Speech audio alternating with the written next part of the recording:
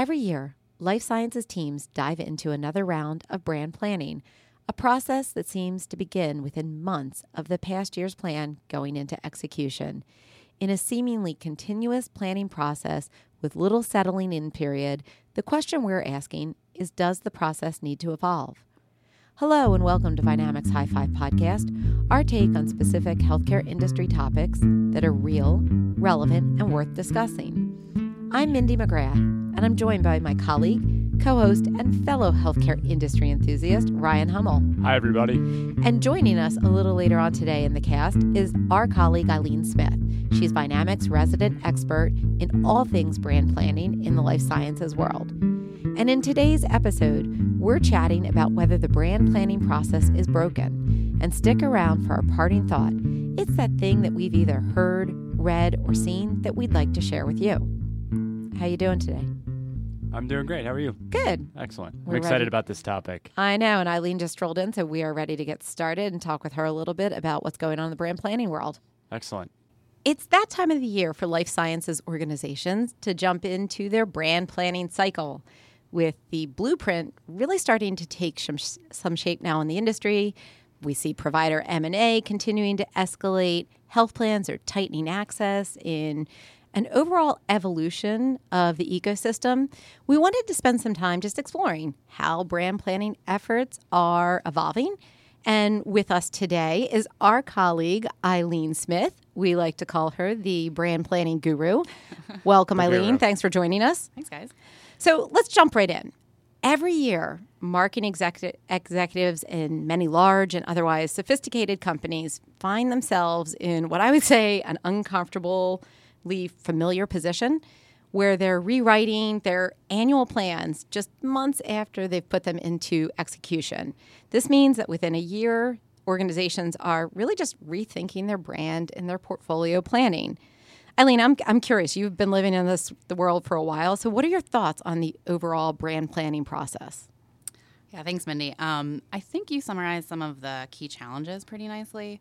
I will step back and say a brand clearly needs a strong vision and strategy anchored in meaningful insights, and they need to develop tactical plans for execution that are aligned to that strategy.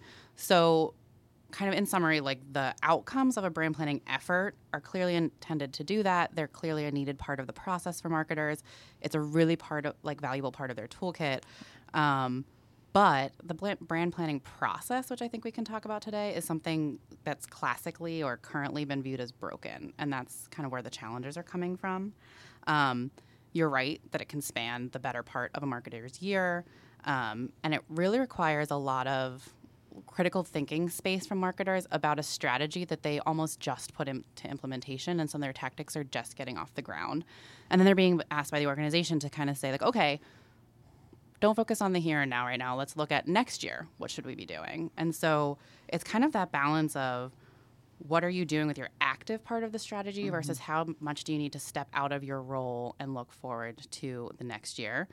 You'll often see the final sign-off for a brand tactical plan late in Q4, and the beginnings of the new brand planning cycle will be Q1 of the following year. So it's a challenge, and even just that part of the process can be broken.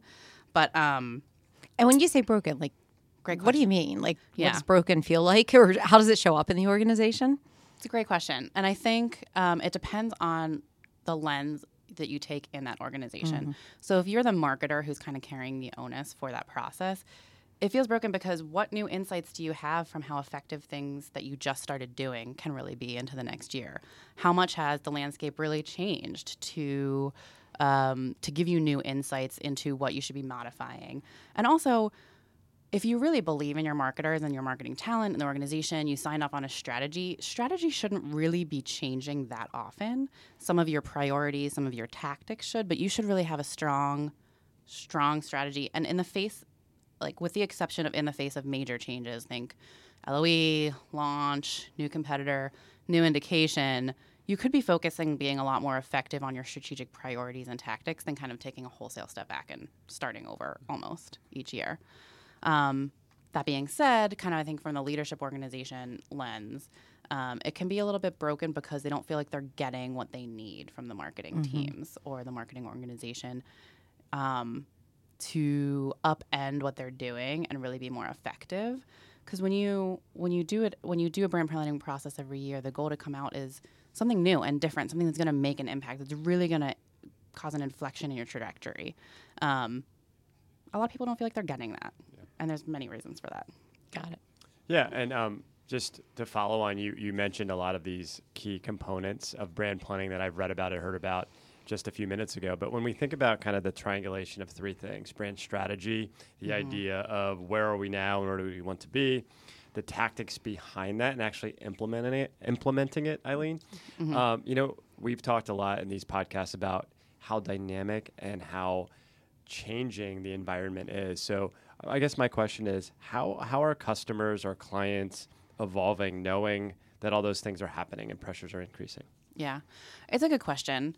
And I think from an organizational perspective, kind of broader from brand planning, they are changing and they're evolving. And you see the leadership priorities change from year to year of what should we be focusing on. That always trickles down, to kind of like the head of a brand's kind of decision points, which is owned by marketing, right? So while the brand planning process seems to be kind of like a one-size-fits-all, if you've been in marketing for years, you kind of know the drill. The process doesn't change. What changes are the pieces and priorities that the leadership organization feels you should be focusing on. And so I think a telltale sign of something being broken or at least kind of cracked is that direction is only coming from the top down versus within the marketing organization saying, within my brand, within my product, within my landscape, against my competitors, I should be focusing my brand planning process this year on this new and evolving component. An example of that, like one thing that comes to mind is the new, or it's not new, but kind of like the evolving perception that classical marketing has less of an impact now in the face of the rise of the impact of market access and physical access truly on our customers. So how do the brand plans reflect that? And how does the brand planning process support that change in focus? Is it something where some organizations, what they're doing now is kind of trying to make less of a one-size-fits-all approach for each brand? They're taking the specifics of that landscape or of that product life cycle and letting the marketing teams kind of own and shape their own process. Or, they're kind of expanding the ownership of brand planning. It's not just the marketers anymore. You need your market access team in there, not just as a consultant on like an almost finished brand plan, but as like an anchor to what your brand plan is ultimately going to be, what your priorities are, how will your tactics work, because your customers, your clients are changing when you look at it from that lens. Yeah, no, it sounds as though the idea of brand planning and the process is working, right? And I think it sounds like it's evolving as quickly as our environment around life sciences is. I guess the one fundamental question that I have, Eileen, is what are some of the biggest challenges with the process itself? Yeah. I agree. Like, it has to be working, and it's an important part of the process, like we mentioned before. The important part about it is like really just taking a step back from day-to-day execution, because you can really get swallowed up by that, and just saying what has changed. Pressure testing your assumptions, pressure testing even kind of the way that the channels that you're using. And you can think of channels as the classic channels and also the people that are out there in the field. Classic field sales organizations are expanding now, so we can focus on those systems of care in different ways than we did before. But that being said, all of that is part of a marketing organization or a marketer's day-to-day job. So I have heard kind of some complaints about the challenges, which kind of stem back from, I want to say like 3 areas. Okay. Operational is one of them, the tools and skills that kind of enable a robust brand plan, and then just responsibility. So really quickly, I think we've touched on this, but operational, there's a lot expected of your market organization. A lot. They have a lot of tactics in the air. They have a lot of customer relationships. They have a lot of internal and external customers that they're kind of coordinating with on a daily basis. So for this kind of extensive brand planning process as it exists today can last over months and require a lot of cross-functional coordination. Is the lift worth the investment, right? Or is it worth the investment for the types of marketers that are getting involved in it? And how can we structure that more effectively, streamline it, kind of get better outputs with less time taken away from making sure that they're operating at the highest level for their kind of day-to-day job? The other thing, so the next would be kind of tools and skills. And so really the brand planning process hinges on developing actionable, meaningful insights and then being able to act upon them. So do those, whoever you're expecting to develop and then implement the brand plan, do all of those people and their organization around them have the tools and skills to really identify new insights?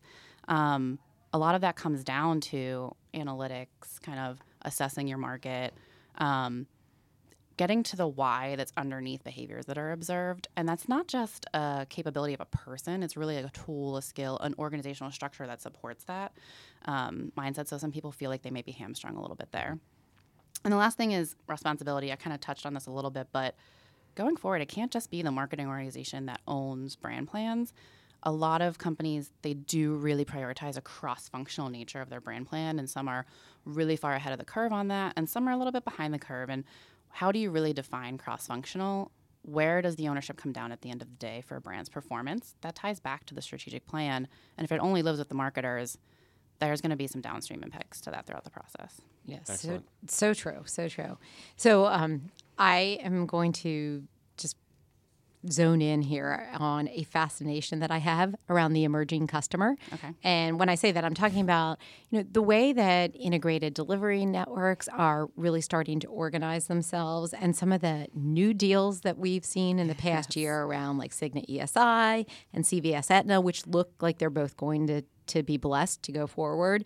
And loads, when you think about these organizations or how these customers are beginning to organize differently, and some of the data and analytic capabilities that they will have at their fingertips. So do life sciences companies need to develop more advanced analytic capabilities to better inform these brand planning initiatives that we've been talking about, so that they can better understand what these emerging customers value and how it informs the rest of their tactics that trickle out of the brand plan? Yeah, it's a great question. And I think the word fascinated is great, but I think also mystified kind of falls under that bucket to a lot of people. We're such nerds.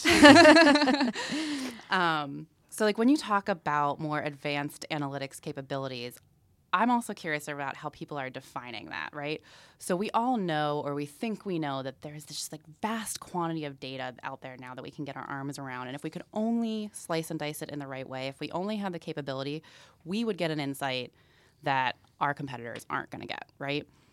I just like to take a step back and kind of think through how are you defining that capability? Is it, do you have the right people? Is it that your organization is set up in the right way, the right capabilities, the right investment?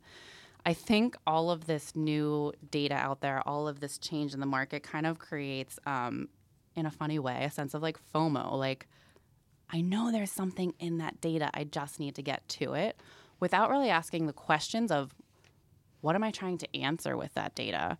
What data would actually answer those questions for me? Can I get my hands around it? And then once I have it, what are the capabilities that I need, whether that be tool, skill, person, whatever it is, because it's expensive. And it's, at the end of the day, it's patient data. It comes from myriad sources, different levels of kind of visibility into it. You just might not even have like access to it in the way that will answer any questions that are valuable to your business. And I don't want to say give up on it. Clearly, that's not the answer. Like in the future marketing organizations, the strongest ones are going to be those that do crack that nut, that have the strongest analytic capabilities, but then also know how to apply that to kind of their brand strategies in an insightful way. I just think before we get too far into the capability building, we need to kind of answer the data question itself. Right. Is it available at the end of the day? Well, and I think like back to your fear of missing out comment, when you look at just pipelines in general and the fact that science is getting more sophisticated, it's addressing more complex disease states. And I think what you're seeing with some of these organized customers are that they are really starting to develop their own capability around what the data that they collect tells them. Right. And so I think that the fear of missing out is like, are you going to show up with a brand tactic where you're out in the marketplace and it misses the mark because your customer actually knows more about you than you know about them? Yeah. And I just think like as part of brand planning, when you talk about how elements of it could be broken, especially in the process, it's how does this part of it get incorporated in as you start to think about the evolution of those that you are marketing to. And they are becoming more sophisticated. Yeah, I was just going to add, it sounds like, one thing I'd say is from a life sciences perspective, whether you're talking about brand planning or market access, the trend or the theme that I'm hearing is it's become a lot more localized and personalized. And how do you figure that out from a data perspective? And you talked about the idea of slicing and dicing data and figuring that out without boiling the ocean, as we like to say in the consulting world. We've talked a little bit about the challenges of brand planning, what's doing well, what's not doing so well. So a question I would have for us is, what needs to change? Everyone has ideas. I mean, what needs to change? That's a pretty loaded question. I think there is an element of brand planning that we touched on basically, but it's this whole idea of how you start to think about brand planning from a bundled or a portfolio approach, almost like a one company to one customer type of approach to planning. So, as you're considering the brand planning that is done today, I would say what needs to change is how the enterprise plans at either a therapeutic area level or at a corporate level in an effort to really approach the market in a way that feels like there's continuity and consistency to it while taking in, at a brand level, the nuances related to that particular brand. But I feel like there's just missed opportunity in the brand planning process. And maybe we don't call it brand planning. Maybe it's like portfolio planning. But there just seems like there's a missed opportunity from a life sciences perspective in thinking more broadly about how you use your current portfolio in a more strategic manner. Thank you for your time. Yeah, and thanks for joining us, Eileen. This is Eileen, a good the guru conversation. of brand planning. Thank you. Thanks, guys. Great.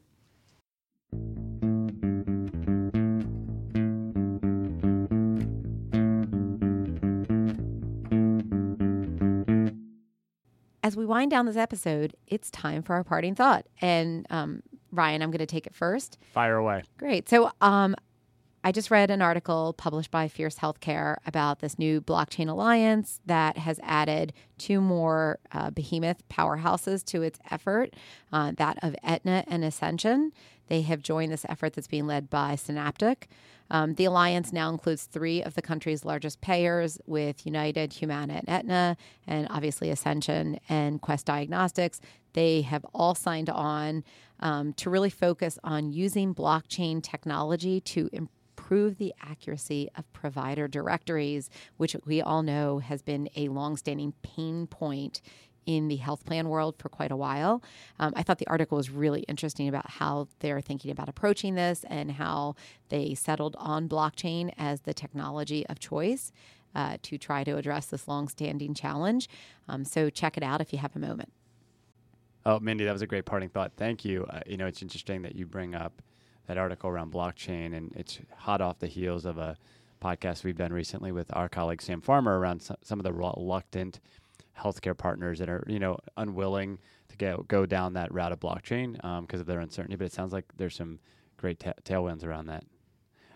My parting thought is interesting. It's a little less technical and a little more of a demographic information quiz that I'm going to ask you is how many or what percentage, Mindy, of the U.S. healthcare worker population is not born in the United States?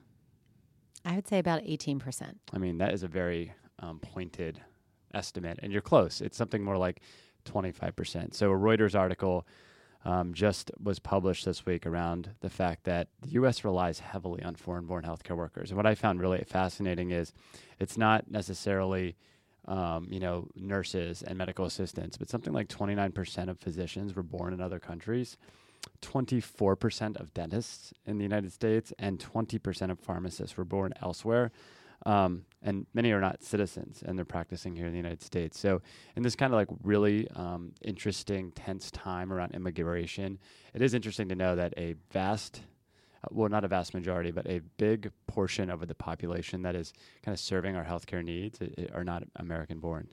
So this concludes today's High Five podcast, and we'd like to hear from you about today's episode or other topics that may be on your mind. So please feel free to contact us at 888-Vynamic and share your message. And until the next podcast. Have a great day.